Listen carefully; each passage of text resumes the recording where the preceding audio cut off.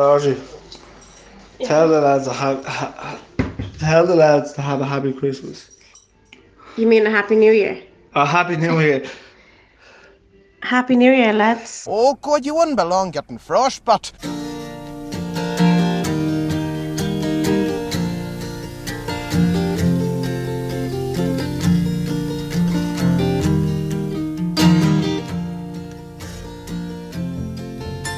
Well, I'm caught one more time up on Cypress Avenue.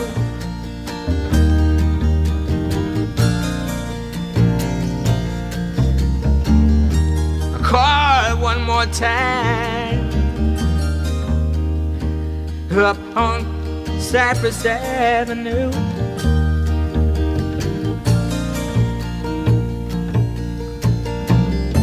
And I'm conquered in a car seat.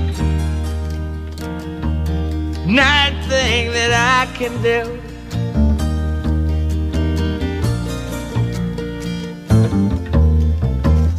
Welcome to Tales in the East End, episode 145, and it's me, Gary P. And of course, the Prof, Carl Riley. Happy New Year, listeners. Happy New Year, yeah, our first one of 2021, Prof. Santa hates balls. He still sponsored by Ocean Electrical, fantastic guys, and get in touch with them if you need any electrical work done. Should we plug Manscaping as well? Because Thinking about getting one. all the podcasts I listen to now are sponsored by Manscaping. We must be the only people not being paid by them. Yeah, I think we'll have to get on to them, but I do, my balls need a trim. They're actually actively saying that. You like, can't say- they're like, keep your balls. You can't say anything right now I haven't heard 10 times on the podcast. Yeah, I've heard every joke, every hairy joke. but they actually are doing that. Like, isn't that their angle? Like, they'll say to you, do you have hairy balls? Well, we'll sort that out for you. That type of thing, isn't it? I'm looking into it. I was talking to Mero about it. He says it's great. Mara gave us a plug there last week. Yeah, I was listening to that. That was actually a very good show. I love Donald Fallon. He's brilliant. Mara's always a good show, but when Donald Fallon's on, I just press play immediately. Because you just Most listenable guy in Dublin, Yeah. isn't he? want to hear him. He's Deadly. brilliant. Yeah, so first show of 2021, and we'll be doing at least one episode a month during the off season to help keep you entertained and during another lockdown. So the latest instalment of our Player of the Year series with 2006 winner Aidan Price, and there's an interview with Rovers fan Eva O'Malley, Afric O'Malley, who works as a nurse. So yeah, Prof, we who'd have thought during the first lockdown that it'd be worse 9 months later. No one would have thought that. Yeah, it's crazy. Unfortunately, we haven't dealt with it very well. Mm-hmm. Well, the government haven't, so people seem to be getting looser and looser with their inhibitions, so it's unfortunate, Prof, it really is. Think back to this time last year, we were doing a tattoo show in Temple Bar. Is that what it was? Well, something was going on in China that we weren't too concerned about. And then while we were looking forward to Sligo and Yeah. trying to get things ready for the new season. FAI Cup trophy was doing the rounds. Yeah. Ended up all around the country. Dropped a few times as well, unfortunately. Thing was belted out. Yeah. Jesus Christ. Now, I presume the league trophy is just safely stored away at the stadium, and we still haven't had a chance to properly celebrate with it together, you know? I haven't even touched it. Haven't even seen anything in person, so I have a gripe actually about this trophy. go I on. forgot to mention it on a recent show. I like it. They should engrave the current winners on it before they give it to the champions. So we're going. Surely that's standard. They don't do that. We have to spend a whole year now with this trophy, and what it says at the bottom is Dundalk 2019. Oh, I didn't know that. Yeah. Maybe, I don't know. Surely we can get an engraver to get himself involved there. Do you see there was actually an interview with the guy who made the FAI Cup trophy? It was on, He's alive. yeah, he was like, I think he made it in the 1960s. This current version. Right. He's 79 years old. This silversmith. So he talked about making it. It was only a 2-minute video, like it was absolutely class. And where was he born, Gar? Where was he He's born? born in Crumlin. Of course he was. He's D12, the hotbed of talent. Since it's a new year, Prof, we'll do all the plugs. So at Eaststand Pod on Twitter, Testing the Eaststand on Instagram, Riley Parsons on Facebook. You can listen to all the list of us on all the usual places: SoundCloud, Spotify, Apple Podcasts, Google Podcasts, Stitcher, pretty much any Android app, Overcast, Player FM, Podcast Addict, Podcast Republic, Podcast Player, Tunel, Stitcher, and Acast. So Yeah, pretty much it. That's a lot of them. Yeah. We're everywhere. So shout out to Shamrock Rovers Fan TV, a YouTube channel hosted by a young fan. He did a Shamrock Rovers transfer show recently where he talked about our new signings. Actually, I have no idea who this kid is. Yeah, don't know your name, but fair play to you. You're doing a good job. Get in touch if you want us to mention your name. But the reaction to Bradzer cast, very, very, very positive. probably the most feedback we've ever received for a single episode. And it's one of those, isn't it? Like, if there's one show we've done where like virtually everyone has heard it, it's probably this one, because like we had a player texting us, we had Mal followed us on Twitter, and Jose retweeted us, so probably the whole Even staff tuned in. The paper got a hold of it as well, didn't it? That was a weird one. The story around it was about Jack, how Bradzer said it would be a sackable offence if I didn't plan for without Jack. That's all they got from that. Yeah. That's all they got, is him where he implicates himself somewhat. Where he says, I have to be sacked if we can't replace Jack. Like, that's all they got. See if you agree with me, actually. What did you think was the most newsworthy thing from that interview? Oh, God. Most newsworthy thing about that interview... Oh, man. I don't know, you tell me yours. I can't... It was Ronan Finn coming to him and saying, I will play in this position to help the team and help fit in Jack Byrne. Yeah, and Graham Burke. I'd agree, yeah. No one knew that. That's Captain Fantastic, isn't it? So that would have been my sort of headline, but I'm not an editor, I guess. But like a lot of people said the same things. It was amazing how relaxed he was, and it is quite rare to have a manager who's currently in the job speak so openly about his team and about his reign. So, yeah.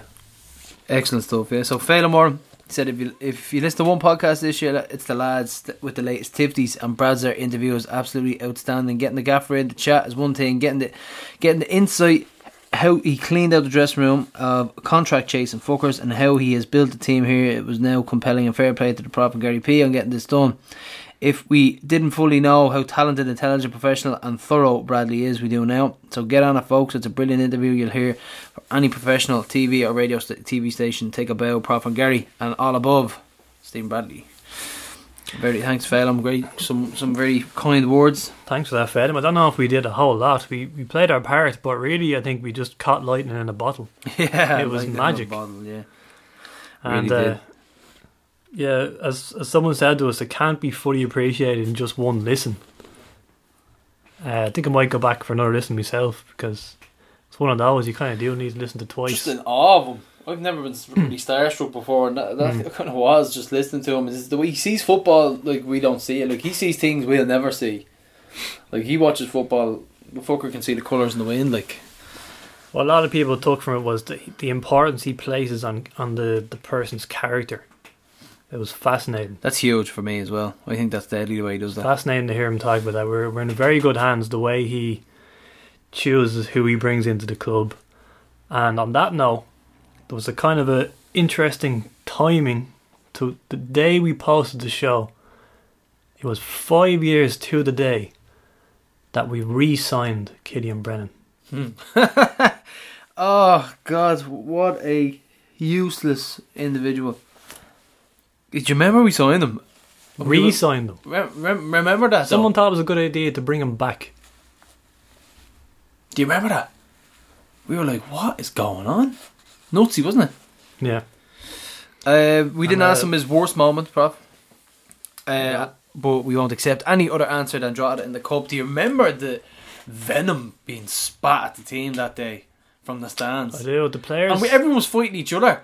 All the fans were giving out to each other, like, because people were saying, Bradley, you need to get out of the fucking club or whatever. And then someone would disagree and they'd be like, yeah, you shut your fucking mouth. Everybody was just killing each other. I remember if the players starting to head over to clap the fans, and then they'd be like, actually no, this is a bad idea. And they just turned away. They're like, oh, maybe not today. Yeah. Go over to clap the fuck it. And I love that ground. I think it's great. I love the atmosphere in the little shed. It's impossible to get a good view in there though. Yeah, but I think if you're at the front, if you get in and you get at the front, I think it's if you're cool. in the stand that holds like 14 people, well, then you can see the game. But anywhere else. And funny enough, the star of that game, Hondermark, remember him? Yeah, he's on the move. He's been with Norwich, Now he's on loan at Harrogate Town in League 2. He was good that day. 17, good. I think he was. And we have a new hashtag based on the Brazzercast from Paul O'Dwyer. Hashtag Gavin Brennan or Cameron King. Yeah. Gavin Brennan or Cameron King. Do you know what? It's the which one do you pick? Like, so Bradzer was also interviewed in Saturday Sport for RTE Radio a little more than a week ago as well. So Bradzer, he was doing the rounds, and he's nominated for the RTE Sports 2020 Manager of the Year. So the winner will be announced on Thursday. There's a couple of them I didn't. I'm guessing there's a few hurling and rugby ones in there, is there? I'd say that's the sort of the award that goes to like the egg chasers and the bog botters, so the real national sports. Yeah. By the way, the Dublin Derby is on right now as we record.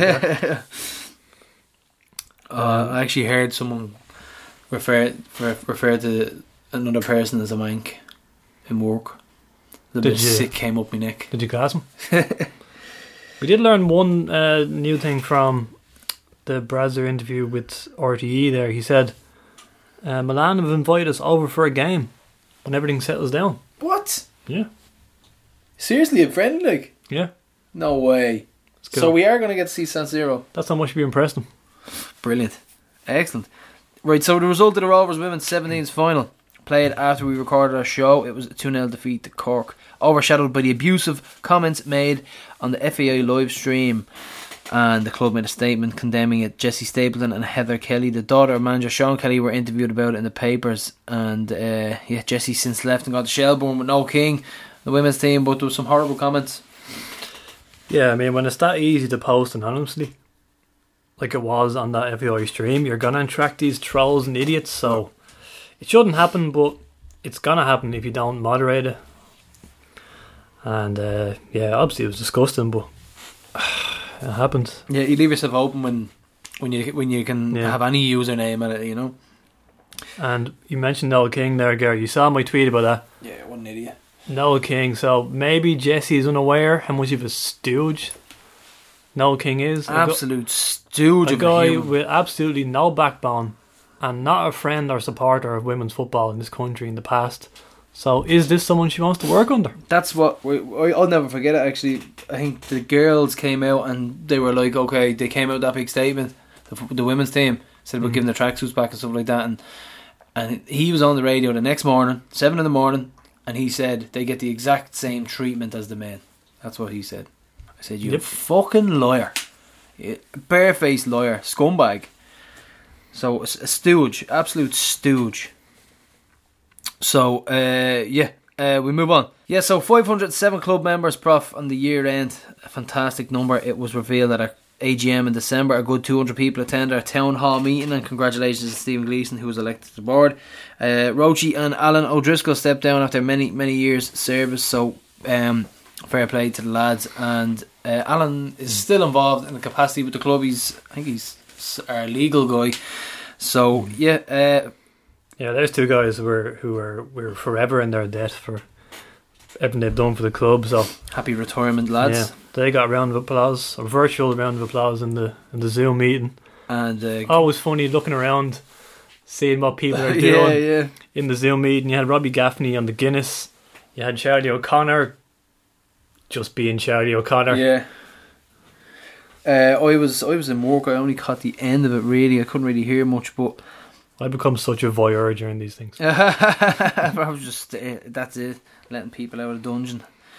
So unfortunately we have lost some hoops in since you last heard us. So we rest in peace to Larry Mason and John Wilkes Jr., two great hoops. John coached our youth teams when we moved to Tallaforest, and he got a great send off. He's a well known Celtic fan as well. You probably saw the video with people lining the streets. Rest in peace to Sean Grandad Barrett from the Liberties, good send off, and Derek Tracy at the funeral. And we also lost Francis Johnson. His son Nathan is a big Rovers fan and a listener of the podcast, so our thoughts are with him and the family. So really, really sad times. So unfortunately, that's just our condolences to everybody.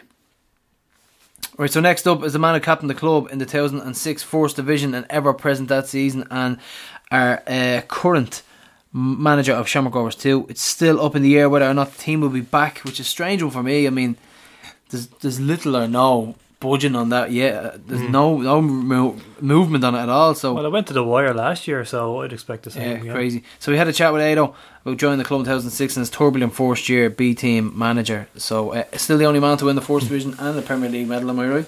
Yep. So here's Ado. First memories are obviously meeting with Pat Scully. He had been my manager the year before in Kilkenny, so I remember meeting him in the Red Cow, and he had said that he was getting the Rovers job and he wanted me to come with him, so that was my first initial memory. And then obviously coming into pre-season training, and there was still a lot of the players that had been there the previous season. Derek Tracy, Trevor Malloy and stuff like that, so they're obviously big name players and big characters and stuff, so yeah, they were the initial memories of signing for the club back in 06. But like I say, we were pretty much starting from scratch, weren't we? There's only one or two survivors from 2006. Pat Scully had to assemble a brand new team. Was he the perfect choice because he had done well with Kilkenny? You brought a few players from Kilkenny like yourself. Yeah, I think he was. I think he, for what he'd done for that period he was here, I think he was the right person for the job, because he had young, I know I mentioned Derek and Trevor and stuff like that, but they were gone through pre-season, so I think Pat knew what he wanted, knew the kind of group that he wanted, and we were a young, hungry group looking to prove ourselves, probably naively, not understanding how much pressure was probably going to come on to us, trying to get Rovers back into the Premier Division. So I think he was the right man for the job because he took all that pressure himself, and he knew how to get young players working hard, which was what it was going to take, because there was no other way. We were never going to be an expansive ball playing team to go and win the First Division at that period of time. So he knew the players that he needed, and he knew the type of players that he wanted to help us achieve that. So yeah, I definitely think he was the right person for the club at that time, because he took on the responsibility of dealing with that and allowed us just to be players, to go and win games, But he installed that kind of winning thing in us, because every training session was 100 miles an hour. Everything was competitive. We used to pair us up against each other, and it was you have to go beat him in training games and stuff, just simple things like that, just to get us onto it. So I remember some of the sessions at that time, the sessions the night before games were renowned for being absolute chaos. We used to do you'd pick a squad of 18 or whatever it was at the time. He'd leave out players that were there for training. They'd train separately the night before, so he could just focus on his squad for that day, and we would do an 8v8 or 9v9, and they were chaos, 2 9-minute games of absolute chaos. But he felt that was what we needed to mentally be prepared for what was everybody wanted to make sure Rovers didn't get promoted straight away. So he was trying to prepare us for that. Do you remember the opening night coming from behind to beat Dundalk at Tolka Park? Yeah, it was. It felt like there was probably 10,000 people in Tolka. Obviously, there wasn't, but yeah, it was a special night, because even throughout pre-season that year, we had played some games. I think we played James's Gate and different teams like that. But we were seeing the crowds that were kind of coming to support us at that time, which was completely new for a lot of us as players, to feel that. But it gave us some confidence, it gave us a real perspective of, I think I was 22 or 23 at the time. It gave us a real perspective of being a professional footballer, a taste for it, So we wanted to maximise that, but we took great confidence from it. And then obviously the first game in Dundalk, or in Tolka Rovers against Dundalk, was it was always going to be a difficult one, because Dundalk had some really good experienced players. Peter Hines, Philly Hughes, these kind of boys that were that knew what the First Division and getting results was about. So it was a challenge for us straight away. But I think that set us up nicely, getting that late win. I think Willie Doyle scored the goal late. Forest coming from behind in that game. So set us up nicely for what we knew was coming for us for the season. And if you had to pick out a couple of highlights, a couple of games from 2006, what would you pick? 2000, those games, like, yeah, there was many, like, you know, you're thinking going to Limerick. The Dundalk game was a massive one because it gave us a taste for what was coming, and to get a result from that game was a massive kind of lift for us. Going to Limerick and winning was huge. I think Andy Moyler scored twice down in Limerick that night, and it was on the same night I think that Dundalk were our main challengers at that time, and I think they went to Monaghan, if I'm not wrong, and were beaten. So it gave us a big lift knowing that we were going down to Cove with it in air control to win the league. Like, so, yeah, I'd say the Limerick one was a real standout for us. Like, some of the home games, like I remember, I think we played Cove at home and I think we won 4-0. Was a big result for us at the time.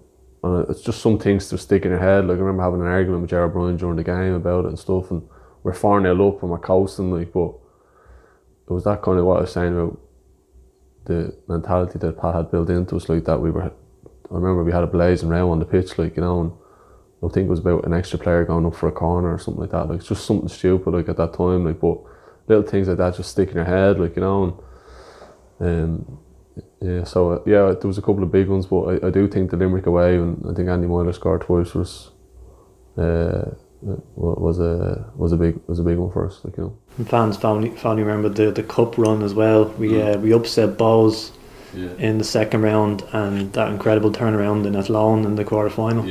Yeah, like the cup that year was brilliant. It was crazy. Like, it was obviously the Bows game grabbed everyone's attention. It was a massive game for us as a group of players.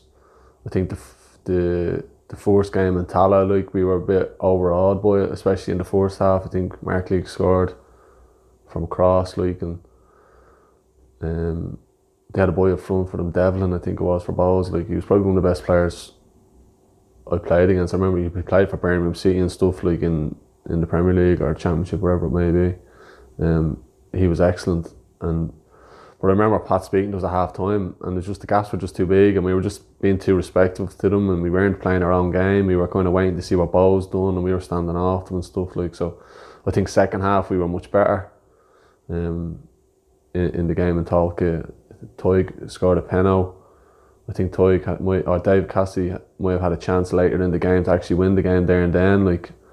But yeah, first half we were poor, probably paid in too much respect. Second half we were much better, and then I felt going to Dalymount then we had a little bit more confidence because we knew what we needed to do, and we kind of just had to take the shackles off and play our normal game, which I think we did. And a couple of things, obviously, I think Barry Ferguson was suspended for Bows that night, or injured. That boy Devlin didn't play either, and Vinnie Arkins got injured early in the game, if I remember. And it just seemed to unbalance Bows as much as anything else, and give us a bit more confidence in the game, because we were a counter-attacking team. We were set up to be a counter-attacking team that night, and it worked out well for us. Like, so that was a massive night. That was a massive feeling to kind of for the fans, I suppose, to have something from that season, because obviously the disappointment of being in the first division. It felt like a free hit for us, and to get a free hit against Bows, like, it was huge with the bragging rights, but obviously the stick and abuse that the fans would have been taking from Bows fans at that time. It gave us something really big to be able to give back to the fans at that time, which was great. The Athlone game was a crazy game. They played us in a rugby park, I think, and the pitch was terrible. Pat Scully was suspended from the game, and it was just a crazy game. We were terrible in the game. Athlone were well on top of us, and Robbie Clark came in on his right foot. I've never even seen him kick a ball with his right foot before, and stuck it into the top corner. And then Podge scored the winner for us at the end. I think it was a Podge or or is it J Rowe? I think it was Porridge, like, it might have been Porridge, like, or J, I'm not sure, one of them anyway. He's got the winner for us late in the game, and then, like, I remember the feeling after the game. Mark Dempsey was the assistant manager, and it was kind of like everyone was elated and delighted and stuff. And then we got back onto the bus after the game, and Pat gets onto the bus and slaughters us, like, you know, saying we were disgraceful. We should never have allowed Athlone to be anywhere near us, but we didn't do the basics right and stuff. And that was the kind of mentality that he was bringing us back down to earth and making sure we weren't getting too ahead of ourselves, because fundamentally the big goal was to make sure that we got promoted, like, you know. And he seen it as he just wouldn't allow his standards to drop. Although we had won the game, and although I think we were going to go and play Pats in the semi-finals, then after that he was more focused on the principles and seeing us, making sure that we didn't drop our standards and take our eye off and start getting too ahead of ourselves, because we were quite a young group, like, you know. Speaking of Pat Scully and buses, what's your version of events of when 3 players were thrown off the bus? I think it was 2007. Yeah, like, I don't know how it really started, to be honest. Like, you know, like, I've heard so many things now that the story just seems to have grown legs, and I've heard about 12 different versions of it, like, you know. But I think there was an issue the night before in training or something like that, and it wasn't uncommon for a couple of times within those couple of seasons, like, if training was terrible, and like I was saying, we do those training games the night before where it was literally hell for leather. Like, you were going home and needing to proper recover from, like, the training session the night before a game, which was mad. Like, but he was just that mentality. Like, so I think the training game the night before, the bus incident, I think he may have sent us home early from training. Like, you know, I don't think he was happy with how training was. And I think he was a bit peeved with how things were leading into that game, like, you know. So, and then obviously a few players get sent home, and yeah, it was a crazy time, like, you know what I mean. It was it seemed to get more attention from outside than what we were really feeling at the time, because we were more like, it really was just a case of, right, that's happened, boom, we have a match to go to play in Waterford. And Pádraig Amond is going to get a chance now, because the players that aren't on the bus aren't with us, like, you know. So yeah, and how it happened and stuff, like, yeah, he just decided, boom, off the bus, that's it, like, yeah, you're not with us today, it's deal done, like, you know. And then everyone else was just on the bus. I don't remember too much else to think that it felt quite like a normal thing for Pat to do, because he wasn't happy with something, so he would never be able to leave something lie. He kind of, if he needed to deal with something, he dealt with it, and if he wasn't happy with something, he wanted it dealt with straight away. And whether he was right or wrong on the scenarios that do happen, like, but a lot of the time he would act on his own gut feeling, and he had a gut feeling that he wasn't happy about something, and that was just his decision to make at that time, like, you know. So in 2006, you were a captain, you were ever present that season, and then you were chosen as Player of the Year. What do you remember about the ceremony itself and your reaction to getting that award? It was huge. Like, I'd still, like, I know when we spoke about obviously having this chat and stuff like that, that would have came back to me straight away, like, and I'd still get goosebumps thinking about it.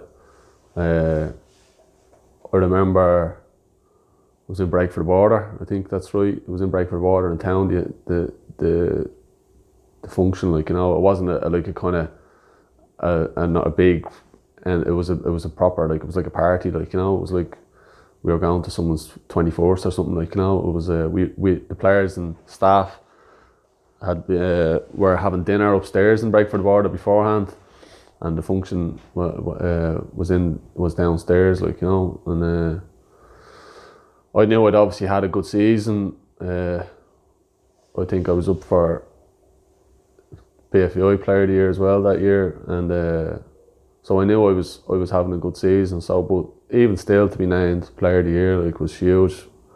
I remember yeah, I remember the feeling of like there was a little stage up on stage. The fans were obviously delighted because we'd got promoted back into the Premier Division. So it was all around. It was a really good night. I remember speaking at the time about our targets would be to get back into the Premier Divisions and challenge, and whether that took us 2, 3 or 4 years, like that was our main focus, like, you know. So it was really like you're speaking from the heart, and you're speaking from a genuine feeling of elation that to be part of the team and that gets us back into the Premier Division was huge, like, you know. And my satisfaction from being a main kind of part of helping that happen is huge, like, you know. I'd take as much satisfaction, if not more, from winning, getting to Rovers back into the Premier Division in 06 as much as I would as winning the league in 2010, like, you know, in the Premier Division, like, you know, because that's what was needed at that time, and that was a huge part of helping us to get to 2010 was what was done in 06, like. So yeah, I take great kind of pride in being a part of that group that were so hard working and honest and pushed each other and stuff like that. So yeah, it's a massive honour for me to be part of that.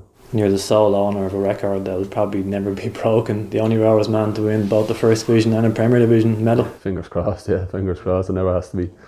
Yeah, that's, as I say, like, it was 06 was completely different than by the time 2009, 2010 comes around, because the club was in a transition, and you knew it had turned the corner, like, of the difficulties of being relegated in 05, the difficulties of the financial troubles that were there, and but the new board coming in and the 400 club and stuff taking a lot more, having a lot more of an input at that time.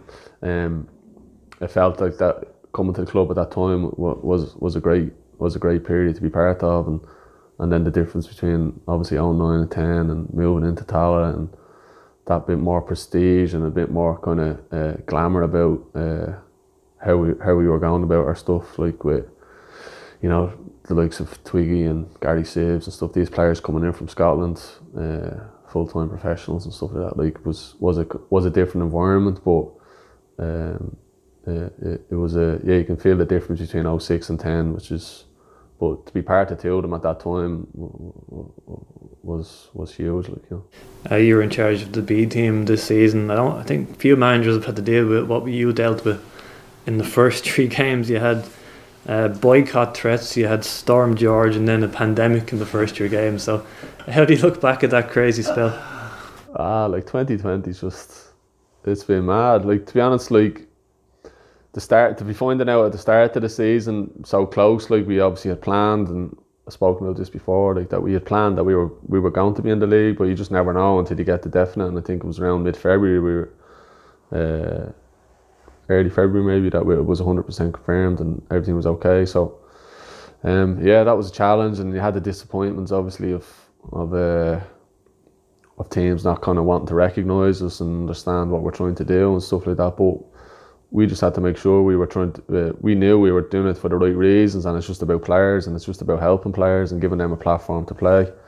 So that was a challenge in itself. But the challenges of the craziness of the Galway game at home was just, like, I don't think I'd ever experience anything like that, probably, hopefully again, like, you know, because whatever about during the game and, you know, trying to keep the players going, and your players coming off just after half time with, like, saying their head was pounding, or you have players saying that their arms are just stiffening up from the cold. And I know you're probably just saying just keep going, like, but it was a really crazy time. And then you're seeing the dressing room and the medical room afterwards. It was just like, it was like an episode of ER, like, you know. You had people running around, like, you had Steve Bradley, you had Steve McPhail running around giving their coats to players. You had players in the boiler room of the stadium, like, wrapped in tinfoil, being fed tea and stuff like that. Like, you were dragging players out of the shower because they thought that was the right thing to do, when it's probably one of the worst things you can do.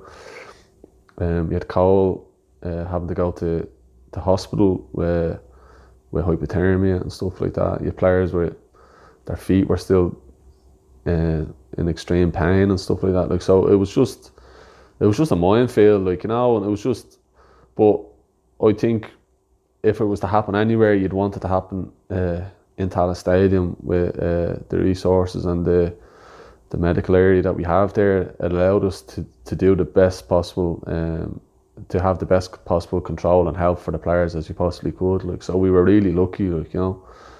But it was crazy. Like, it was just like the Wild West. Like, it just went from one player to the next player to the next player. You were just concerned about everything that was going on, and it was crazy times. And then obviously you have the pandemic where it just shuts everything down after the Cabinteely game. We knew obviously going into the Cabinteely game that some of the stuff that was coming out in the news at the time that wasn't looking too good. Like, so we never emphasised that would be the last game we play, but we emphasised that maybe we might be shutting down for a couple of weeks just to get control. But we wouldn't have suspected that we would have been shut down, nor did anybody, until August. Like, you know. And the season itself, certain players have obviously been singled out for praise. Brandon Kavanagh has scored some spectacular goals this season. Doesn't seem to score ordinary goals. Sinclair moved abroad. Kevin Zeffy has some spectacular performances, and then Sam, of course, breaking the record for youngest player. Yeah, like, the season was you're kind of like, you just don't know what to anticipate really when the season was started. Like, we went to Longford in our first game, and we were probably quite, you know, sceptical about, you know, how to set up. Like, it was probably the only game that throughout the whole season that we set up quite defensively, to be kind of, you know, without trying to play the brand of football that we really wanted to play. Like, but we lost the game 2-0 down there, and we decided straight after the game that was the last time we would set up that way, because there was no need for us. We had nothing to fear against any of the teams. Like, you know, Longford were a good side, like, with good experienced players, like, but there was enough shown in the game and moments in the game where we actually felt that we don't need to hold the players back here. We need to let them go, and we need to let them express themselves properly, and we need to try and encourage them to play the right way. Like, so it was a great learning curve for us all. Like, but as the season goes on, like, you're seeing players that are getting those opportunities and taking them, and young players, like you say, like Brandon Kavanagh, who would obviously find it difficult to get game times in the first team when they've obviously had the season that they've had, and the players in the attacking areas are so effective. Like, so for Brandon to come down and to play in the first division will be good for his development, no matter what way you look at it, and to see him score the type of goals that he scored, and to go on the run that he did towards middle to the end of the season, and be so effective for us. It was great for Brandon as well, and it's great for any of the young players really. Like, you speak about Sam Curtis and stuff like that. Like, I know, like, there's been a bit of a reaction to Sam being so young, like, but Sam, there was no doubt whatsoever to be able to play Sam, and we'd always pencil in around that Athlone game at home to give Sam his opportunity, and I think for him to go and play that game as well as he did, he was deserving to play the week after in Cove, which anybody knows, like, Cove away is going to be a difficult battle, so that was the belief that we had in him, that he was okay to go and play that game, and I thought he was outstanding down in Cove. To put in the performance and the level-headedness of a 14-year-old to be able to go and do that at that time, like, was exceptional. But there's been loads throughout, like, you know, we've had players that have really stepped up and shown their qualities, and we hope that obviously that opportunity is there for us again to do it next season, when we feel that we have players that are prepared, that have learned from this year and will progress again next year, if the opportunity arises. As far as you know, where do we stand next season for entering a B team again in the first division, and do you see this as being something other clubs will now try in future? I think a lot of people probably had it because we'd obviously done it in 2014 and we were never in the position that we're in now to make it more sustainable and really do it for the right reasons, which is what we are doing for, is to give young players an opportunity.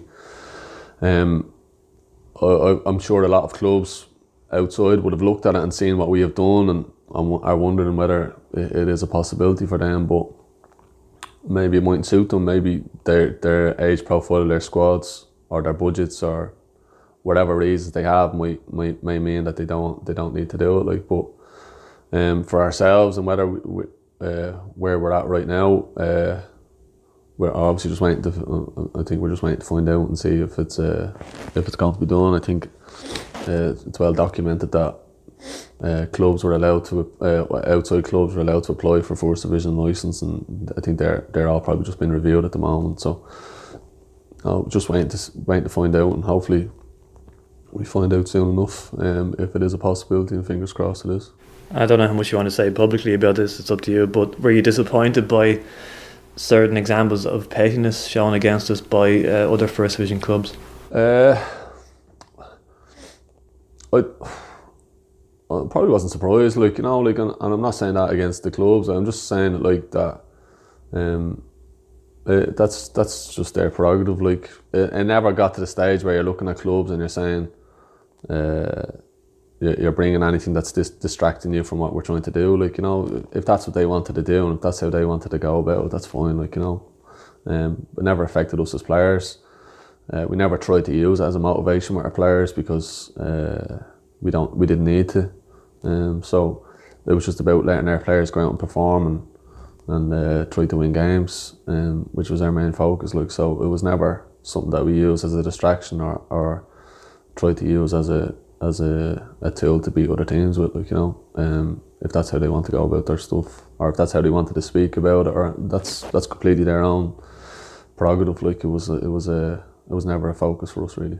And even if we weren't to have a Shamrock Rovers 2 next season, do you still feel there's a good enough pathway there for youngsters to come through to have the next Gavin Bazunu and Brandon Kavanagh? Look, like, Gavin and Brandon are really good examples because they're the two really good talents with really good attitudes. Like, so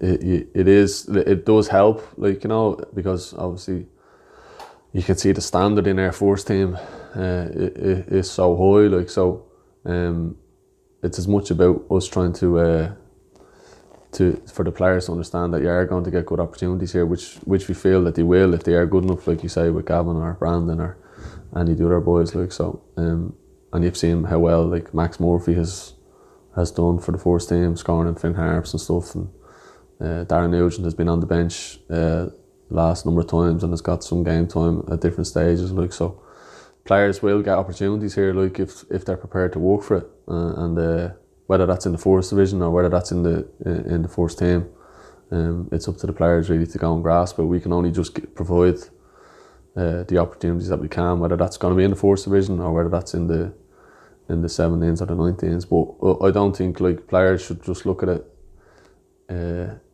Players should just look at it and say wherever they're playing football, whether that's the 17s, whether that's in the 15s or the 13s, they have to do the best that they want to be. Like, and I've no doubt that if like, we've had players that are in our 17s that have been playing ahead of players that are in our 19s in the first division team. Like, so it's up to the players to show how good they want to be and how prepared they are to work for it, and how much they're prepared to sacrifice at the right times. Like, so if they can grasp it, and if they want to do it, it's there for them, whether that's in the 19s or whether that's in the first division team or whether that's in the first team. It's completely up to them, but we just have to provide the opportunities for them to train and play football in the right environment, and that's what we're trying to do.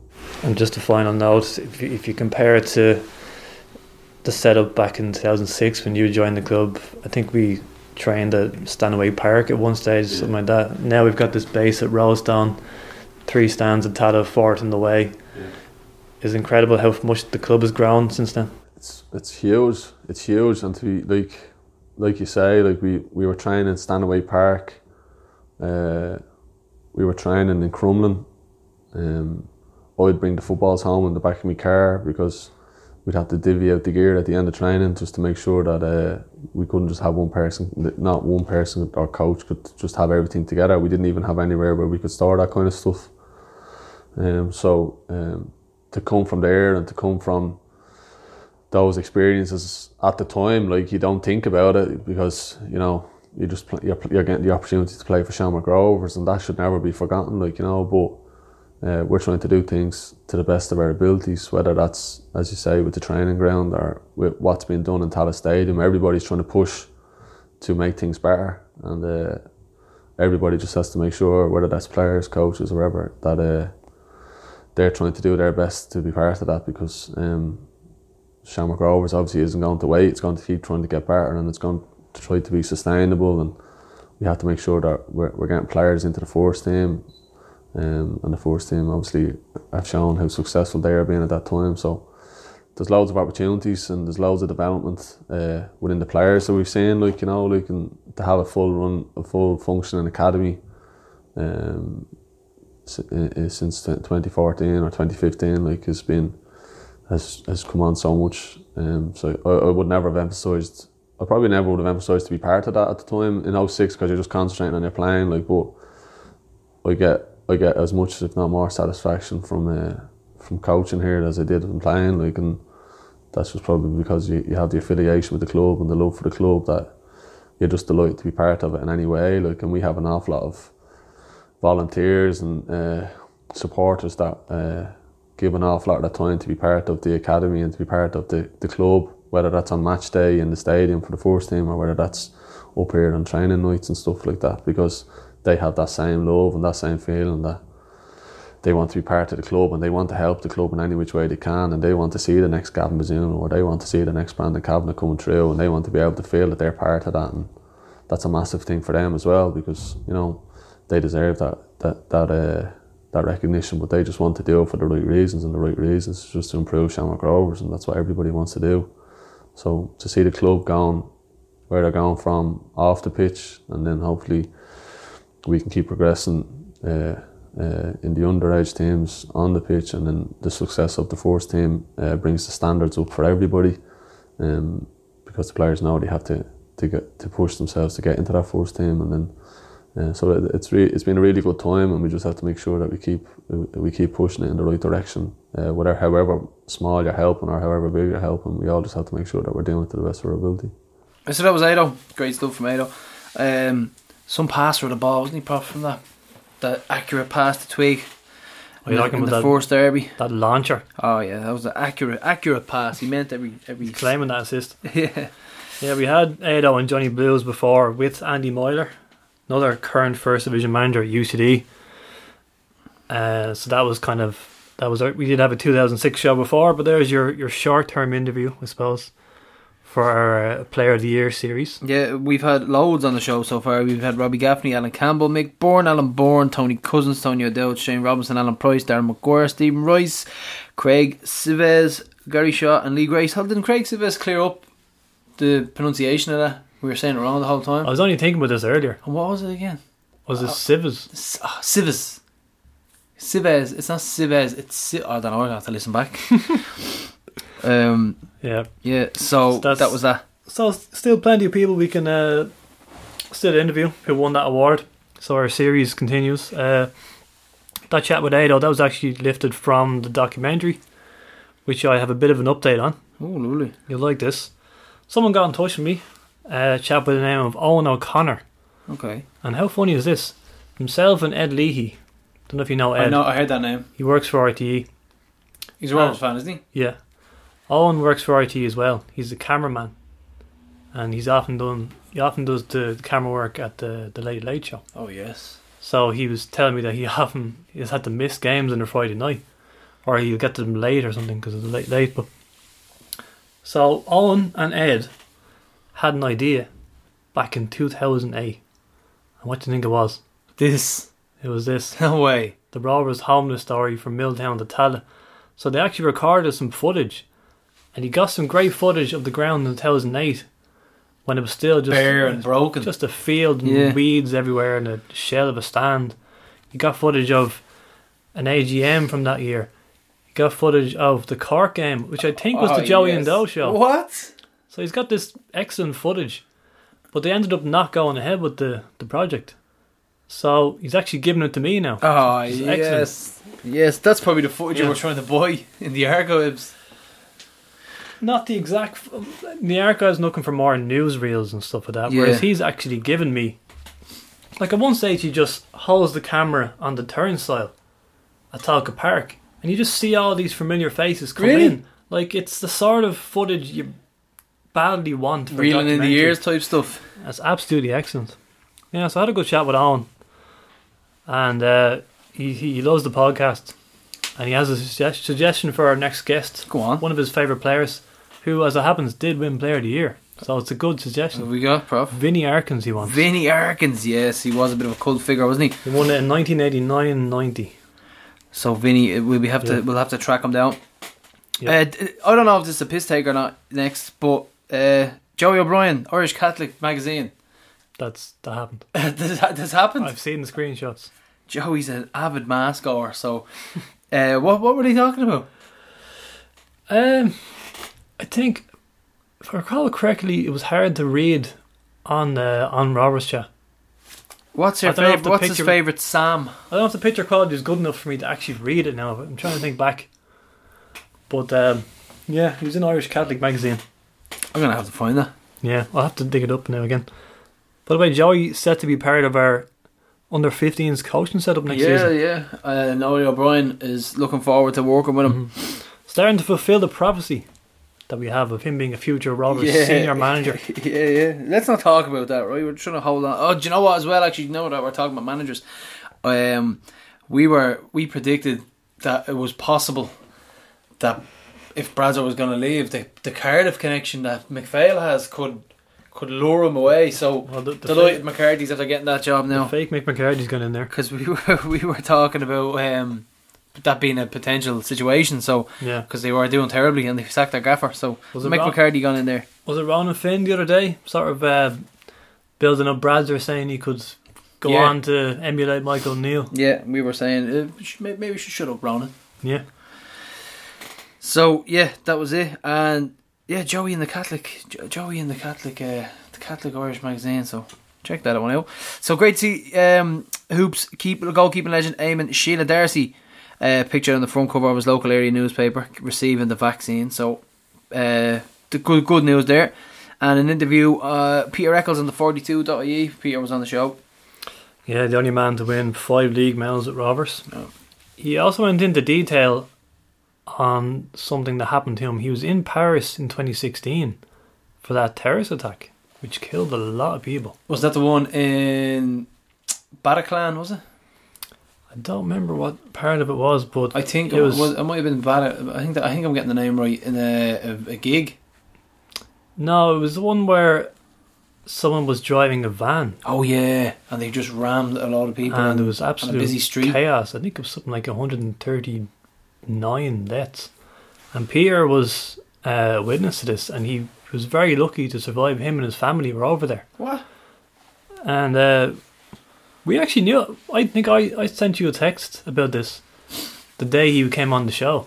We were aware of this because there was an interview with him in the paper about it. But we didn't end up asking about him. Yeah, I think did we decide We, not to? we weren't sure whether we should. Yeah. And he even said in the interview in 42 that it still affects him now. He still kind of haunts him. It would be, wouldn't it? It's Yeah. the kind of type of thing that would linger in your mind. That's Doesn't a very scary thing.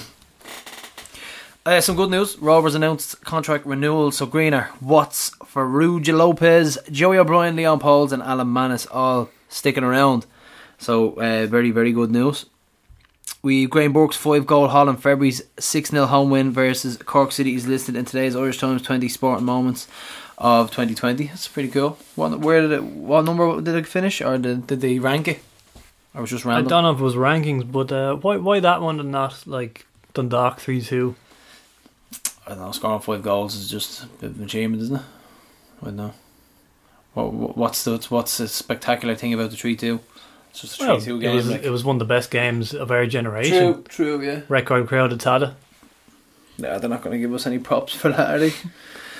Yeah, so an interview with Chris McCann said he's not uprooting his family again, so he'll commute from England. That's interesting. Yeah, his son is in the Man City Academy. That is very interesting. So obviously makes more sense for him not to bring the family over. But yeah, this is a first. When you so commuting is so what's he gonna do? We train every day. So let's say they have the Wednesday off, don't they? So he'll go home maybe Tuesday after training. Back that Flying back for the Wednesday night. weekends. Oh, sure, you have to train every Thursday, Friday. I don't know. I think his schedule may have been mentioned in the article, but if you saw the picture of our 2021 squad, we have 9 midfielders now that we're removing Cavo. But kind of misleading because one is Farrugia, who can play wing back, who would play wing back. He's a wing back, yeah, he's on the left. If he gets in ahead of Cabo, let's say. And 2 of them are Nugent and Murphy, who are still pretty young. Yeah. And McCann can play left back or centre back. So the whole joke about robbers have, you know, a million centre midfielders. If you kind of break it down, you still have probably too much competition in there. Yeah. But it's not as crazy as it might seem on the surface. Ed Saul was once again fantastic, Prof. He was on the podcast just after Christmas, and there was no surprise there. He's a radio voice, isn't he? He's a voice for radio, or face for radio, as they say. That's what I said to you. He actually has a great radio does, voice. doesn't he? Yeah. Newscaster. So the Friday Rings End are sponsoring 2 Rings End natives, Sean Kavanagh and Sean Gannon again. So that's another quick plug as well. Get your sponsorships in. We're going to be going with Dino. Are we doing Dino again? Yeah, we're doing Dino again. Might as well stick with him. So Dino's away, kit. By the way, Ed Saul's son, his name is Riley. Ah, there we go. It's a great name. Super name, isn't it? Conor Cairns, Prof. He has gone to Galway. It's a good move from, and wish him all the best. It's what he needs. He needs regular football. Yeah, and a great chance to get him promoted like he did with UCD. He mustn't have embraced the work at Pats. You have to embrace the work. You have to embrace what a fucking bell end. Yeah, so he's got. It's good to see him go to a professional and full time setup now. You know, considering the amateur crap he was involved with last year. There were a few sly digs, weren't there? A few little sly digs he there. said he called it a step up, and apparently he said that he's happy to be working with a manager with experience now. Yeah, I think he's right. In John Caulfield. Yeah, you know. You saw Brendan Clark go to Shelburne, and he had these similar veiled remarks, didn't he? About O'Donnell.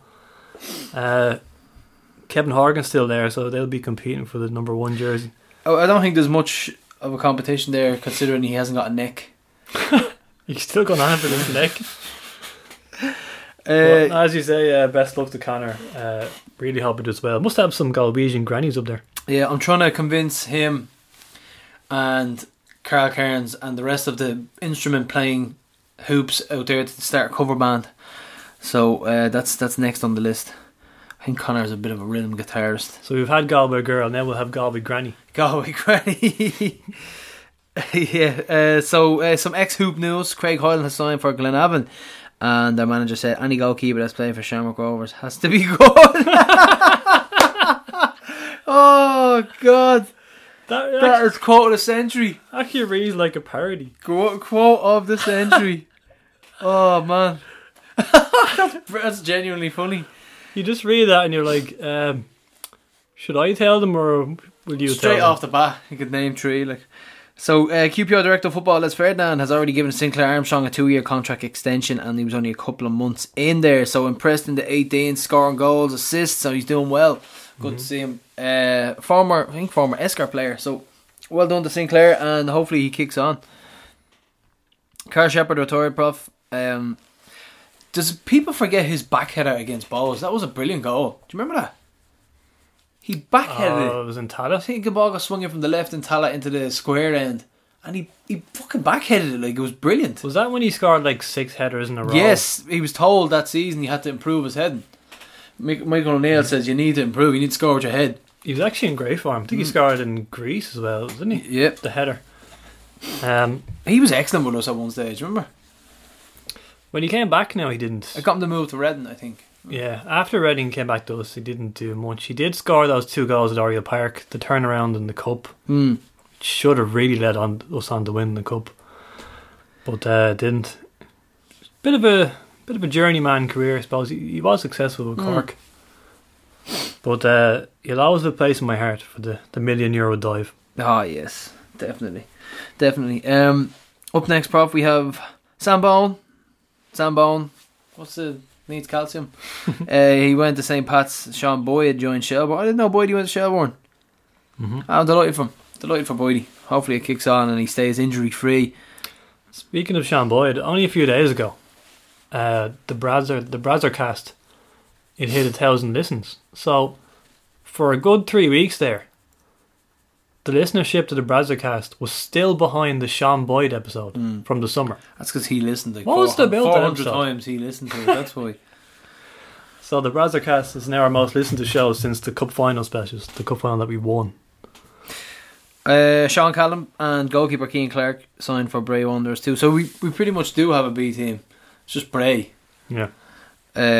Keane played 6 games in the 4th division last year, and Brandon Kavanagh will join them on loan. So Keane Clark, I thought he was a bit of a prospect. No, There would have been a time where I would have said I'd rather Keane Clark be the understudy to Adam Manus. But obviously Liam Pauls now is our number two, our backup. and he signed an extension as well. Kevin Zeppi, prof, going to Inter. Well, what do you think of Brando first of all? Because I expected this. you said something during the week, and it hit home. Is that Max Murphy and Nugent are in the first team squad more than him, and they're still playing B team games. So what's going on there? Like, do you know what I mean? What's the issue where he's not in the first team and they are? Yeah, if you look at our last 9-10 games of the season, it was always Nugent and Murphy on the bench and not Cavill. So to me, that was a sign. Yeah. Thomas Alua joined Bowes, and Zeffy is going to Inter. The Inter thing, still haven't seen Kevin Zeffy play. Only a little bit really. And joining Inter, it's huge, isn't it? The last Irish footballer to join Inter Milan. Robbie Keane. No, I don't think so. Isn't it? It was Craig Walsh, wasn't it? Remember, football's next star. Didn't he sign for them and come home? Did he actually sign for them, or was that just a competition? I think he did. I think he got homesick or something. I'm not too sure. But Conor McCormick at was it Tristina? Yeah, that was cool. Thomas Alua joined Bowes, and he was offered a contract as well. So he was offered a contract by us. He went to Bowes. So I'm sure the fans will have some lovely superlatives for him. Bowes signed Ali Coote and Bastien Eri. That is a good sign, and 2 of those signings are very good. Let's be honest. 2 very good signings for Brazzer in 2023. Yeah, that's it. Our feeder club. Yeah, so they got Ali Coote, they got Eri, and they got a climate justice officer up front. I don't know what to say. Like, what's he like? Is he just going to be changing light bulbs and stuff like that, and just their carbon footprint? You know, improving that. Well, they're going to save the world, the Bows. Yeah. Evan Ferguson left for Brighton, and this guy you were impressed with, Prof. In the 17s final, yeah, absolutely. He stood out big time on the pitch. Did you ever see his goal? I was telling you about the back flick. Never got a chance. That was outrageous, in fairness. But the memes were out in force, weren't they, for the old climate justice officer? Yeah, it was one of the funniest things I've seen. I think the funniest photo was the Bowes team lifting the plant. They're all celebrating with it. Oh, it was brilliant. Greta in a beard. Yeah. All the recycling memes. Brilliant tweet from Peter Farrell. He said, Shamrock Growers have been docked 9 points for putting empty yogurt containers in the black bin. There was some funny ones. I think someone said it looks like he was plucked out of a Slipknot gig. Balls are there to be laughed at, as the saying goes. But does this mean that we now have to be on the side of global warming? Yeah, because we're at conflict now with this. Well, I think like we will probably have some sort of initiative soon, something similar. But I don't think we'll be announcing it like we saw the striker. Like, I think like all these Lynx Africa sets that we were given at Christmas, just dump them into the atmosphere. Yeah, just spray them into the sky. Dundalk 2 signs, Prof. We're gonna read out our nationalities. So we have an Italian, a Faroese, a Serbian, Albanian, American, South Korean, Norwegian, Latvian. That's a lot. That's quite the dressing room, isn't it? That's an eclectic mix. That's a lot of tongue there. So what's going to happen with? Surely they're going to struggle to get the message across, like with in English, if they don't speak it. Like, Want to be like a translator in the dressing room? Yeah, so they're going to get a translator in. I don't want to jinx anything because Dundalk could easily have a very good season. Yeah. But they're taking a lot of shots. They're taking a lot of risks signing those players there. Like. But it's, unknown quantities there. what's the chances of all these different players blending in the first season at the first attempt under a novice manager? I think it's like we don't want to say too much. I wouldn't be confident if I was a Dundalk fan. Put it that way. This is the first Dundalk year post Kenny, realistically, because the team that Vinnie Perth won the league with was identical to Kenny's team. Yeah. Bar Stephen O'Donnell, he retired. I wouldn't say there was much work to do there for Perth. Put it that way. No. So this is realistically the first post Kenny Dundalk season. There's a lot of risks there. Like, do they know any of these players are realistically? How have they gotten any scouting reports from of these players? A lot of them are journeymen, and they haven't played many games throughout their career. So, yeah. So Vinnie Perth's recruitment, I've said this several times now, was not impressive. No. So it's all going to come down to Filippo's recruitment now. We'll see what happens. Yeah. Rovers and the Dundalk Prof tug of war going on with Richie Towell, and he actually came on for Salford the other night, so I don't know what's happening. He's been talking to both clubs. He's just going to take whoever gives the most money. Unfortunately, that's just the way he is. If you get walked down the roadstone and you don't buy into what Bradzer wants, and you're not convinced by that, and you just want more money. He's posting these cryptic messages on Instagram. It's something about finding a house in Blackrock, which could either be Blackrock and Louth or Blackrock and Dublin. Probably Louth. I think he's playing the game there. Yeah. So, yeah, that is it. And it was revealed the FAI are paying loans of 100k of a month, Prof. That is insane. And that's the thing. I mean, big payoff there for Robbie Keane. Funnily enough, I think that's being negotiated with our new chairman. He's Robbie Keane's agent, isn't he? Yeah, so he'll be negotiating that payoff. That's a strange one. It is. Yeah, that's a lot, man. That's a lot of money. Well, we had Electricity returning as sponsors for the league for the 2021 season. It's no Kentucky Fried Chicken, no? No, the Chicken League. Watch Yellow Y returns as well. So we had those two bits of good news, I suppose, for the FAI. Excellent stuff. Well, the Watch Yellow Y put out a survey of 20 questions. But there was no field to actually write in your suggestions, such as, you know, I want replays in every game, I want highlights in every game, and put Siobhan Madigan in the fucking sea. Just dump her in there. Poor Siobhan. Jesus Christ, bruv. You were an awful time. Awful time. I'm speaking for the nation there. Duffer and Alan Kelly left Stephen's backroom team at Ireland. Duffer's useless anyway, so no loss there. Alan Kelly left, so it's falling apart all around him. He's going to get Perth in, I'd say. Can he get Perth? Imagine Perth in Ireland. It's a bit of a mess, though, isn't it? It is a mess. Losing two key members of his staff. All over Videogate, apparently. Well, apparently Duff's gripe is more so with the FEI himself. He likes having an issue with it. He loves Kenny. If you go back to his interview when he joined Kenny, he said, the only reason I'm taking this job is because of my admiration for Kenny. And you got Alan Kelly, who's been in this job, what, like a quarter? I wouldn't be too concerned with that one. Because he would have been part of the furniture there. And he's not one of Kenny's men, really. He's there for 20 years, I'd say. I forget.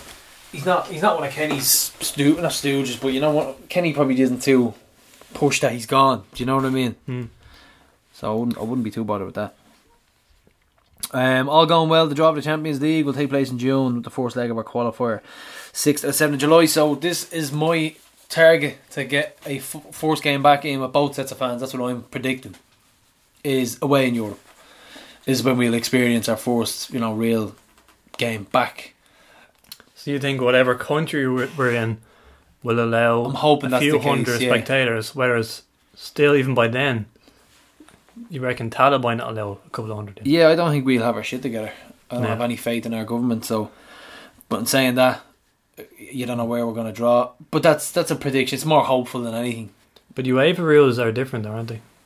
It's more hopeful than anything. Like if you remember last year, we were playing the Finnish team, Ilves. Yeah.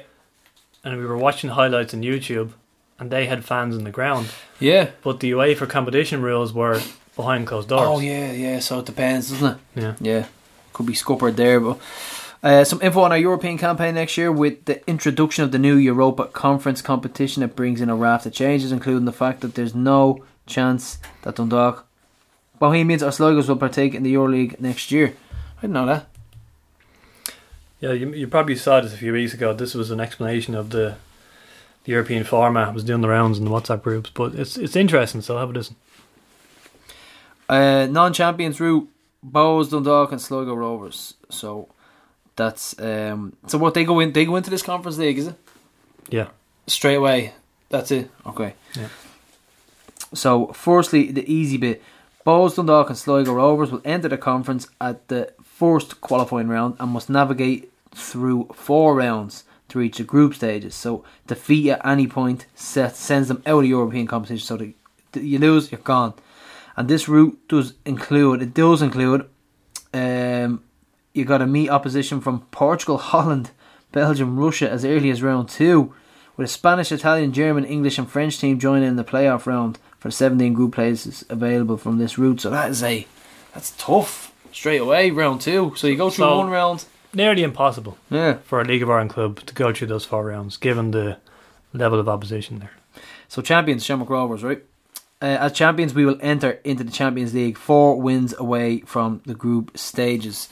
So immediately straight out the bat, 4 wins away. Defeat in the opening Champions League game would see them drop into the conference at the second qualifying round, with 3 rounds required to reach the group stages. So that means we'll be facing a team from Portugal, Holland, Belgium or Russia. Mm-hmm. So if we do lose that Champions League game, we drop into that second round facing a tough team. And then we will go on to their opponents in the first 2 rounds will be against teams who dropped out of the Champions League at the same round, with their playoff tie that would be against a national champion who progressed 1 round further in the Champions League. So it is tough. This is tough all round. So a victory in the opening Champions League game, however, is a much healthier situation for the Hoops. So we win our first Champions League game. It opens up the possibility of inclusion into the Europa League for that season, as well as the fallback of the Europa Conference as a further safety net. So I think winning the first game is essential. That's everything. It's everything. Because you win that, you fall back into the Europa League, I think, from what it's saying there. Yeah, you probably have to listen to that twice. So yeah, Jack Bourne, classy good boy on Instagram, and the tribute from the club was emotional to say the least. So Jack has done it. It's not exactly the ideal start from Applewell. Gaffer that brought him over gets sacked, and he's not in the squad for 1 or 2 games. I think he came on today for half an hour. He's got his work cut out from now to get into the team. Now that the Mick is gone, so it was actually hard to watch that video. It's amazing, wasn't it? If you watch back on what he's done, like his highlight reel is absolutely stunning. I'm not crying, you're crying. Yeah. But as someone said, 50 direct goal involvements in 64 games. Absolutely insane. So literally the same night Jack made his debut, Gaffer gets sacked. McCarthy was sacked the same night he made his debut. So 4 defeats. That chairman's a head case, isn't he? Is the chairman or is the club? Because they've had 6 managers in 2 years. They've had 12 managers in 5 years. It has to be the chairman, doesn't it? Because I was reading online and they were all the fans were giving out about. So it's bound to be the chairman. Of course, the joke was, and he was the one in the photo with him, wasn't he? He was the one who signed him. Yeah, maybe a common thing to do with clubs on the continent. But the joke was then that we got Jack back on loan in time for the Champions League. Yeah, that's it. Makes sense. He got the number 29 shirt at Applewell, and he was on the programme cover as well. So, I mean, I don't know. Mick McCarthy wasn't going to play great football. No. But he would have started Jack. Give him a chance. Give the manager a chance. How long was he there? Months? Couple of months? That's all you get at that club. It's crazy. He knew what he was in for, surely. Got a pay. So that's he's quid's in now. A few quid there, a few quid off the FAI, and then he's got the Cardiff job. We'll all be on the dodgy Cypriot streams. That's it, yeah. But and props. So you wouldn't believe it that Mick actually got the Cardiff job. So that's a good thing. I'm happy with it. I'm happy. He's basically the new Sven-Göran Eriksson. No, it's unbelievable. 2 massive payouts. You got $1 million from the FEI. You got $1 million from Apoel. And a new job within... And walking straight into a weekly week. wage. A weekly wage now of thousands. How about this quote from Audie O'Brien? Who's his agent? Audie O'Brien, this is a belter. If you fed him the Liffey, he'd come out with a fresh suit on him. Yeah, he's the man, yeah. Perfect analogy. So next up we have a bit of a serious one, because just considering the rise and cases and stuff like that, we thought we'd actually talk to a frontline worker and season ticket holder, Africa O'Malley. She's a frontline nurse, so we thought we'd get the lowdown on how she's been coping with this, and she's been on the front line all the way across since the pandemic started. So it's just I think there's a lot of people not really taking it seriously now, and I just thought, do you know what, we need to hear from somebody who's actually on the front line and how serious it is for them. So we chat about Africa. Okay, so I'm here with Africa O'Malley, and it's another edition of Tales from the East Stand. So Africa, you're very welcome to the show. Thanks for having me. So we're going to get straight into it. So tell us how long you're following Rovers and how you got into the hoops. So my dad has always been a Rovers fan. Ever since he was a child, they've always gone to all League of Ireland matches. He was going to Drums matches, Shells matches, but he always went to Milltown. And so I kind of got into it through him.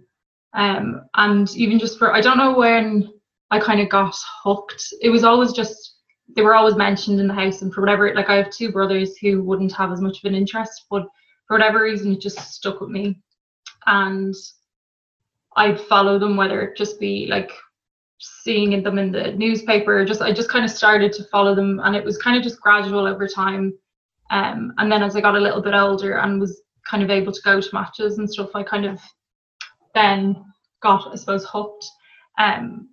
But when we arrived at Tala, I suppose that was when it kind of cemented it all. It was more accessible for us to go to matches every week as soon as they got to Tala. Yeah. But it was through my dad that I got interested.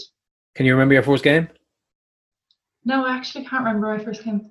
I know that I kind of went here and there. I didn't go regularly until Tala became every week. But I have cousins who are Pats fans, I have Shells fans, I have Sligo fans in the family. So I kind of started going to random matches as well as Rovers matches. And then as soon as we got to Tala, it was kind of every week.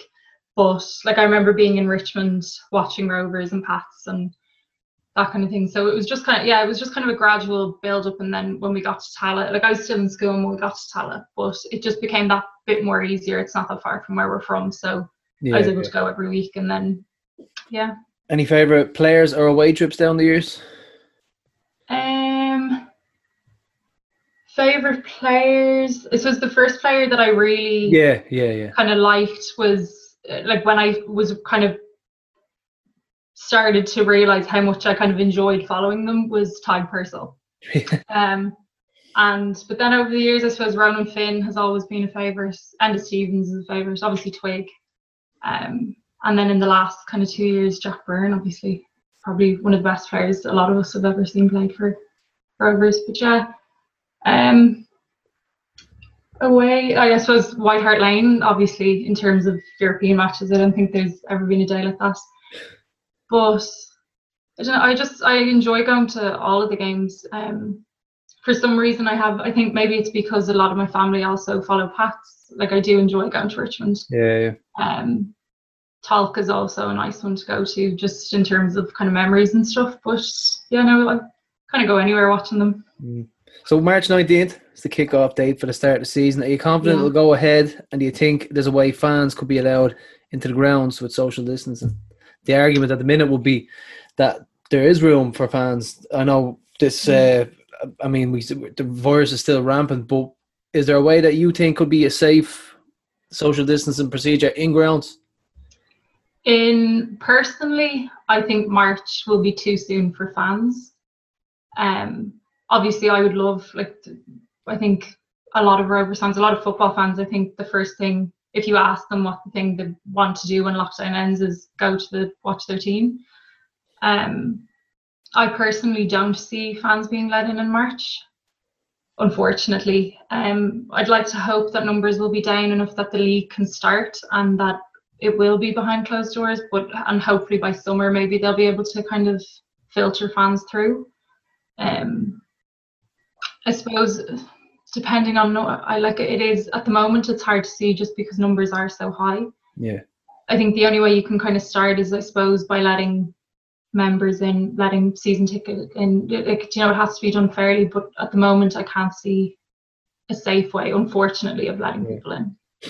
Our most complete squad, in my opinion, that we've assembled.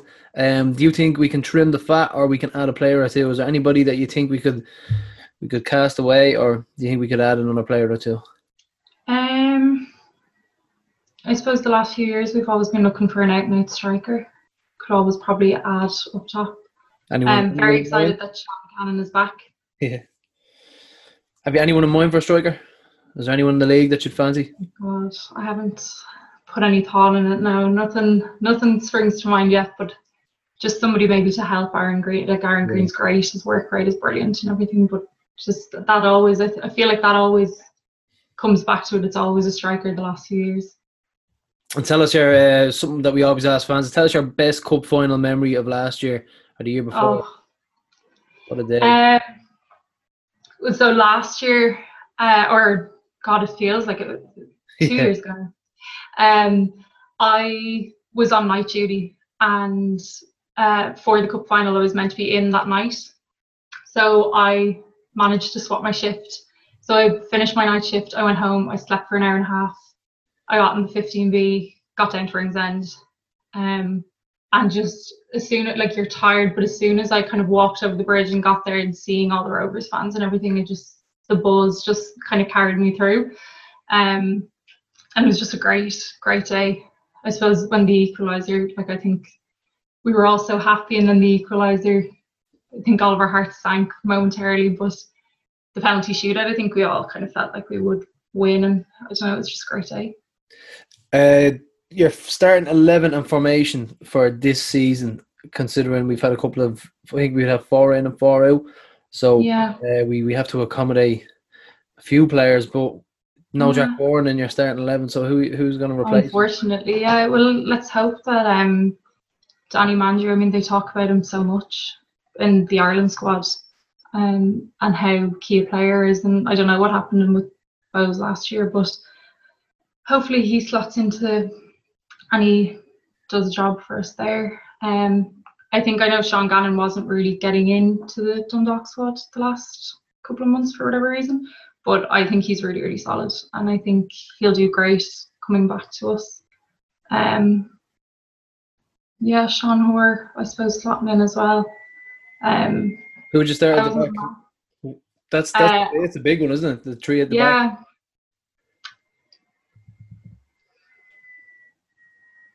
I can't see past Pico and O'Brien if O'Brien is staying fit, still in the centre, and obviously Gannon coming in. I like to think Kavanagh will stay fit as well. But yeah, I kind of forget that Sean Hoare actually ever signed. I was never a huge fan, but let's hope he does well when he comes in. So off the field, we've passed 500 members, and there is more interaction between the board and fans. So we're a year on from the Dermot Desmond deal. I think it's safe to say it was the right choice. Did you? What do you think? I absolutely, 100% agree. So fundraising is huge at the moment, and we have been raising funds for suicide awareness, and we've been doing a little bit for Hope. It's a drop-in centre in Tallaght. We've been raffling off boots. So we had Gary O'Neill. We got rid of 3 of his boots. We Pico's cup final winning boots. We got loads of them. So a pal of mine is going to be running a certain amount of kilometres every day. So he's going to, on the first day he ran 1, second day he ran 2, third day he ran 3, and he's going to run 30 on the last day, 29 on the 29th day. So he's finding it tough at the minute, but that's the Hope Drop-In Centre. That's the name. They're Hope Tallaght on Instagram. So anyone listening, you can check them out and you can try and donate. So, how's your quiz knowledge? Oh God.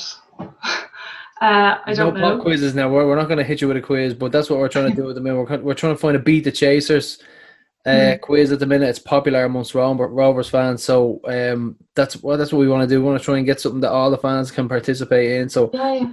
have you any ideas for a fundraising or anything online we can do at the moment? I know that the quizzes, like we've partaken in the quizzes online here, and I think they are I think they're good fun, and I think they are the thing that most people get involved in. So 100%, if there's talk of a quiz, we'll be involved here anyway. Right, so frontline worker, and you're a nurse since day one of the pandemic. What like was that something you always wanted to do from a young age, or? I knew I always wanted to work with people, so it was probably between teaching and nursing, and then kind of after maybe going down the teaching route, I decided no, I think this is what I want to do. So it wasn't my out and out first choice, but as soon as I started, I knew that that's what I was going to do. And how long have you been a nurse? And what would you say to people who ultimately think it's a hoax or that the virus isn't as serious as it is?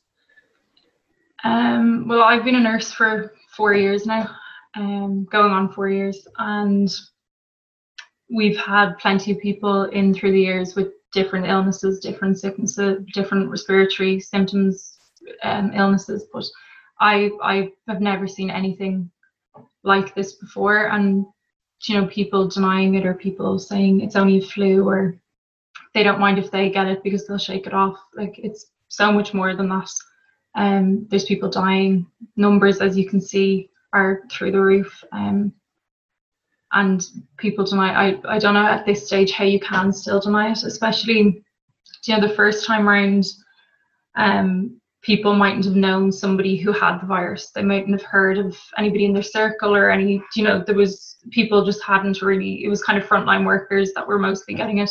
But I think if you ask people nearly a year on during this wave, do they know anyone that's had it or is suffering from it? A lot more people seem to know somebody. It's in a lot more people's circles. It's a lot more prevalent in the community. So I don't know how people can deny it at this stage. It's exactly the situation that we were in with our WhatsApp group and our circle, is that pretty much nobody knew anybody who had been involved with the virus at all or had it. And now at this stage, just a couple of lads have had it. Like we know nearly everybody knows someone who has had it. So you're bang on the money there. The rise in cases has been worrying. Do you think the Christmas period was to blame, or the government? They pretty much encouraged social visits, really. Yeah. I think it was like Christmas was always going to. I think even from months ago, people were kind of predicting that Christmas is a time that people want to see family, they want to see friends, and especially like it's crap not being able to see anybody. So people kind of were banking on Christmas, and so it was always going to be, I suppose, the time that maybe like we probably thought that numbers would go up a little bit. I don't think anyone could have predicted how rampant it became. And I think people for the most part are trying to do their best. So they've been following guidelines, but if you're told you can go out, if you're told you can open up, like obviously the economy is suffering huge. If you're told you can open your restaurant, you can have this amount of people in, people are going to go, people are going to open up. People for the most part didn't do anything wrong, and they did what they were technically allowed to do. But I suppose, like, I was in town myself at the start of December, finishing my Christmas shopping, and I couldn't get over the amount of people in town. But at the same time, what were they doing wrong? They were allowed to go out. They were allowed to, most people wearing masks. But I remember being shocked that this is, obviously the government, a lot of people, probably myself included, have kind of lost confidence with what they're putting out. Obviously it went against what the public health advice was going, but nobody really did technically anything wrong. They went out, they socialised as being told they could. But we all know that it has added up, and it is what's kind of made these case numbers go up. So you guys on the ground floor, at the cold face, you could say, you're on the front line, and what the government are putting out, you just think to yourself, what are they doing? Like, is that pretty much it? It's at odds with all the people who are on the front line. battling it? Yeah, it's very hard. Like the first wave, people were kind of praising the government a lot more for how they'd handled it, and like it is all completely unknown. We've never had a virus like this before. Nobody, like from medical staff to people doing the testing, contact tracing, everything. All this is new, so people are trying their best, and for the most part, I think the country did kind of react quite well to it all. But at the start of it all, hearing the government saying the hospitals aren't overwhelmed, like the first wave it was really, really busy, and I think people are very supportive of nurses and doctors. When we were striking probably 2 years ago or so now, people were really supportive, but I don't think, unless you're working there, you've no idea, which is fair enough. Why would you know? But I think when that there was a documentary that came out in James's, I think Virgin Media or something did it, and people saw what we were actually kind of dealing with. And that kind of put it into people's minds, to stay at home, but I don't know why that message is somewhat lost. And I don't know if it's because numbers are rising and people are kind of getting fed up. They're wondering where we're going. And there doesn't seem to be any real plan from our government, which obviously is inciting panic as well. But from somebody on the front line, like obviously I can only speak for myself, but I've never seen anything like it at the moment. And just urging people to follow the message, stay at home unless you really need to, wear your mask, keep your social distancing, your hand washing, everything. Just like it is repetitive, and I understand people working from home and people cooped up, not seeing anybody, like it's really hard. But the most caring thing you can do at the moment is stay away from people. Just stay in your own little bubble. Don't be going into the people's houses. Because ultimately that's what's going to help the hospital. Like the hospitals are chaos at the moment. It's what's going to help public health. It's going to help everybody. But I think, even though I'm speaking for myself, I think I could speak for most hospitals across the country when I'm pleading with people to stay at home. Yeah, and what is there anything in particular that really annoys you about the whole situation? Like the anti-mask brigade, those headbangers, they'd be one of the big things that really annoy me now. I've no time for that kind of thing. Like I don't acknowledge, like I just wouldn't.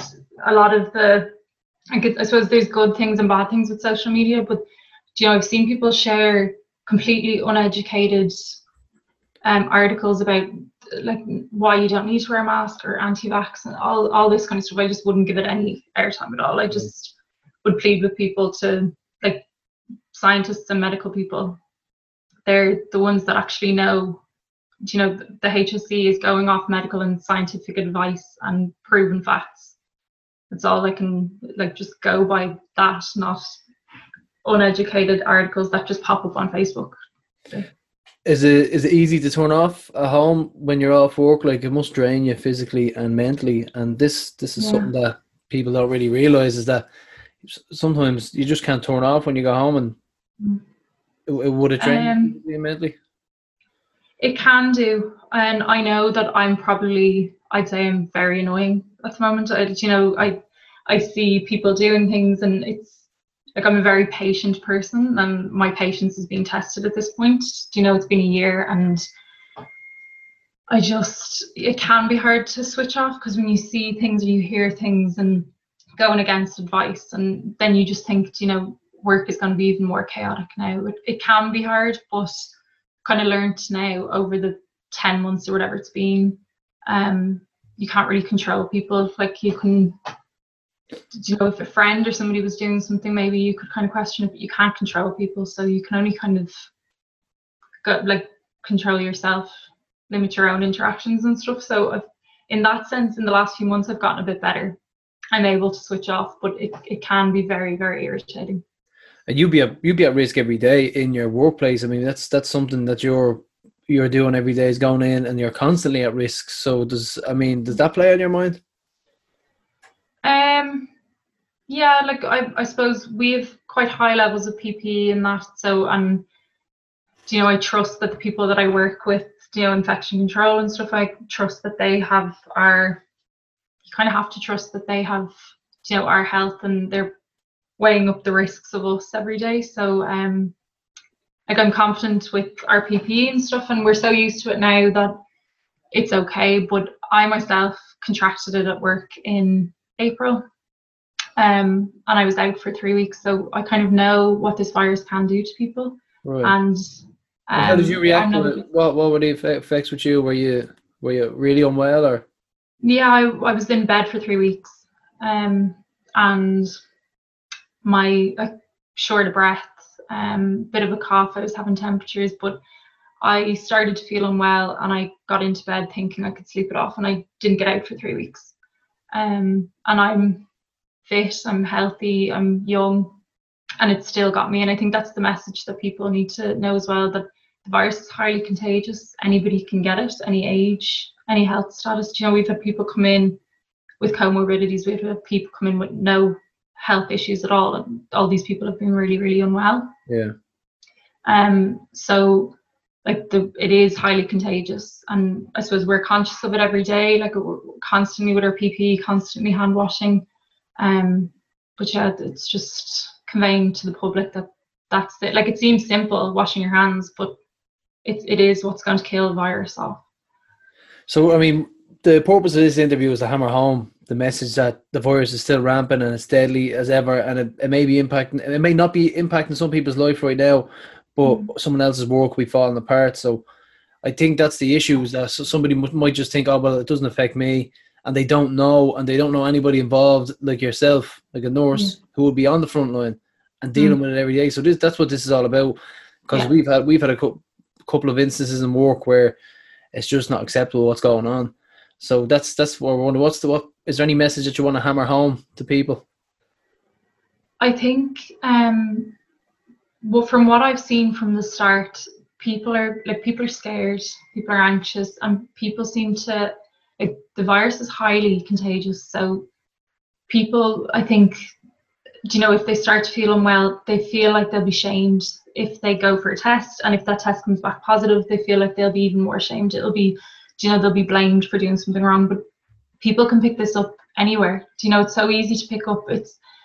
I think the message needs to be that there's no shame in going to get tested. No healthcare professional minds. No healthcare professional, like your GP, doesn't mind answering the phone. They're there to help. There's no shame. There's no judgment. There's no nothing. Anybody can contract it. There's no problem going for a test. The shame is if you know that you have symptoms, or you've been in contact with somebody, and you either don't get tested or you get tested and you go about your business because you're putting other people at risk. You mightn't have any symptoms. You might have, people might know that you're carrying it, but you could give it to somebody who will end up in hospital, and unfortunately they won't be as lucky.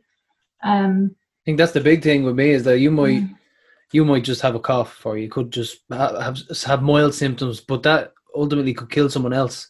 Yeah, absolutely. And we've seen people of all ages, as I said, coming in and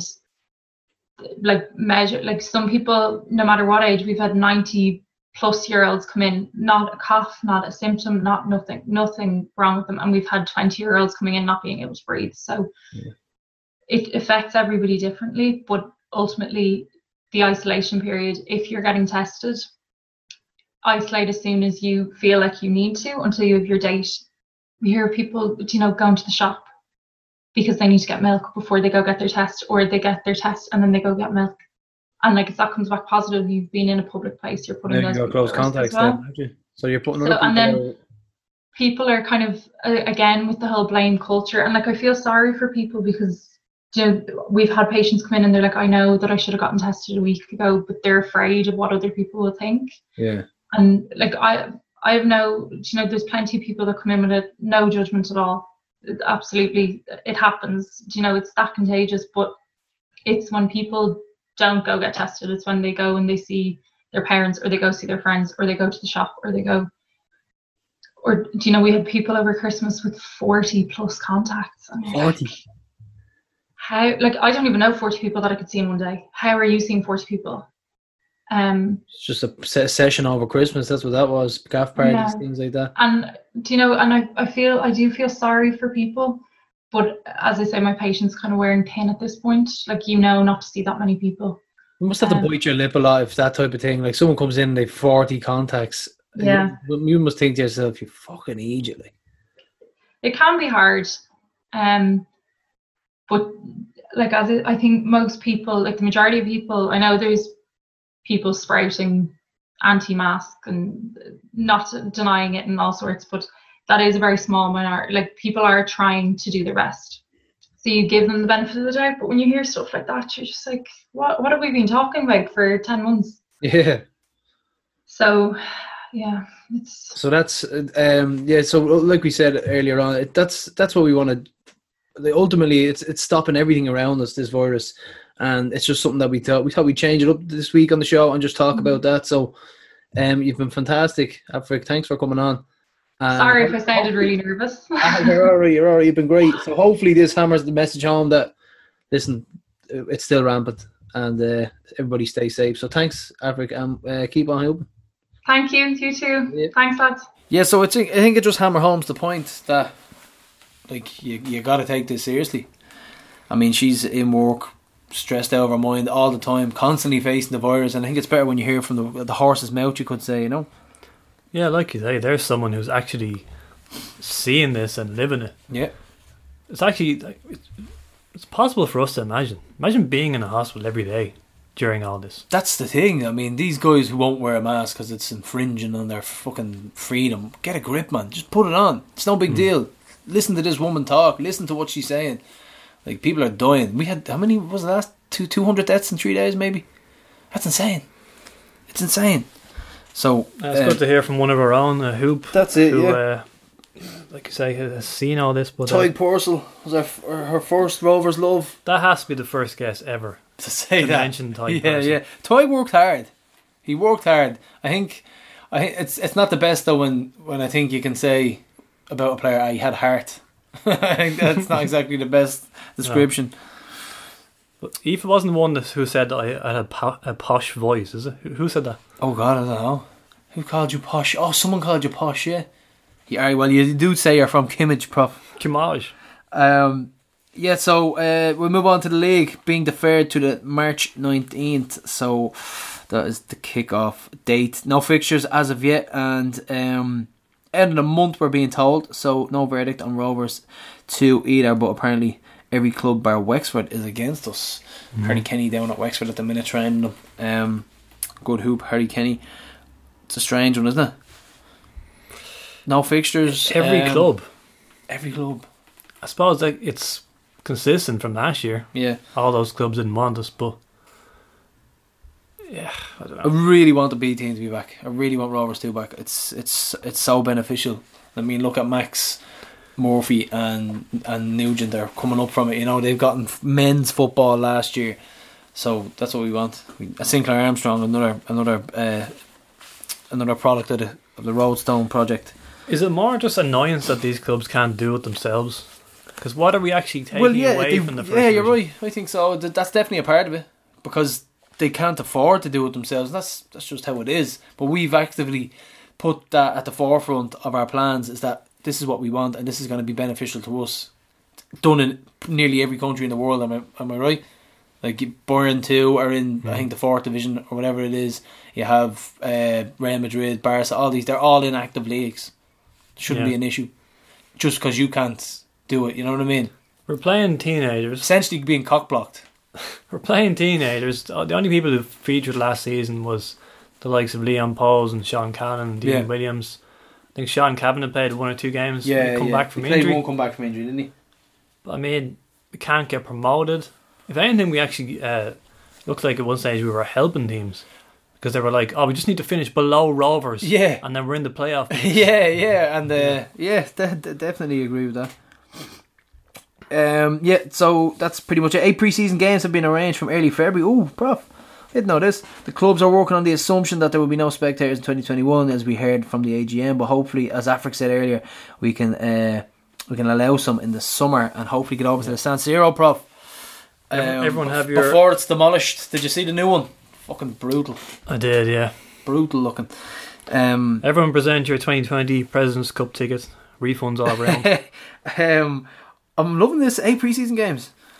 We don't know what they are yet, but yeah. Get back down to Thomastown. I've said this before though. I said this last year. I'm in no hurry for the football to come back, because it's the same as last year when we won the cup. When you win something, there's no anxiety for me about, when are the fixtures out? When are we kicking off again? Yeah. The pain for me was the Crotty and Fendon era. When you've just been through 8 months of absolute crap, and then you have to wait another 4 to actually start again and try and do something about it. Be a winning team again. That was torture. But when you win a cup or a league, I just put the feet up. I'm like, come back when you come back. It's grand, yeah. Let's just sit up. Here's my main issue. 8 pre-season games. We'll have 2 a day as well. Don't forget that. Oh, that's an issue now as well. Are you allowed to go from one football match to the other? Some won't play. Like, we'll have 2 different teams, won't we? But the coaching teams, like, they'll have to. Do you know what I'm trying to say? Like, because of COVID, obviously the background team are going to be at both games. Do you know what I mean? You used to have like they mix one at Rosedown and one at Tala. Yeah, so that could be an issue. I'm sure of that. Here's my main issue with it, and it's simply this: what's the story with Christmas lights being left up in late January? Yeah, you gotta get them down. You gotta get them down. Yeah, no, I'm with you on that, Prof. Mine came down, I think 2 weeks ago. I saw Liz Hurley taking hers down, so it says yes. I shall Liz Hurley take them down. I shall take them down with you, Liz. You just happen to see her Instagram. Do you know these things? They just pop up. Yeah, they just you're not following her. No, just pop up. You know, I was googling Christmas lights, wasn't I? And then because it the way your phone listens to you. And then it pops up whatever you type in on your browser. Just happened. Liz Hurley popped up. That's believable. I know. January essentials, Prof. I'm loving the new gear. I'm loving the jacket. You got the gilet. I did. Or the gilet. The gilet. It's a cracker. It's got the green zip and it's got a big the green crest. Zip is sexy. The crest is very cool. It's actually the same crest I have on. The crest they use. I have the kind of chevron umbros on my hoodie on the side of the arm, and the crest they're using, it's just bright. It's just in your face. It's lovely. And the new jacket as well. I think it's a wind runner jacket, and it's just a really, really nice jacket. So yeah, get your 5k exercise stuff in. It's we got quarter zip emerald gunmetal. That's the one I'm talking about. It's a gorgeous colour. Yeah. Emerald gunmetal. I like the sound of that. New hoodies, hats, caps, beanies, gloves and snooze. I've got the all black new era hat on. It's a cracker. See the picture of Rob Lavelle in the is the snood? I don't. Have they still got them or not? The helmets. He looks trapped in it like an astronaut. The leather helmet, isn't it? Really cool there. You've got all sorts 2021 shower jackets from Umbro, bucket hats for the cold, wind and the rain. So get them and keep yourself warm, all hooped up. So Prof, it's back, the quiz. Everyone get online and get together for another virtual one. It's always a great night. Save the date, February 12th at 7 p.m. and these are always great crack. Great way of making money for the club and just good crack in general. So I have to think of some skits now. Yeah, it's always a good time. So I think the price might be 15 quid. So sign up, get your 15 quid in and have a bit of crack online. So that is it for this week's show, Prof. We hoping to do something once a month, but we'll come up with some sort of content anyway. So that is it for this week, and keep on hooping. See ya.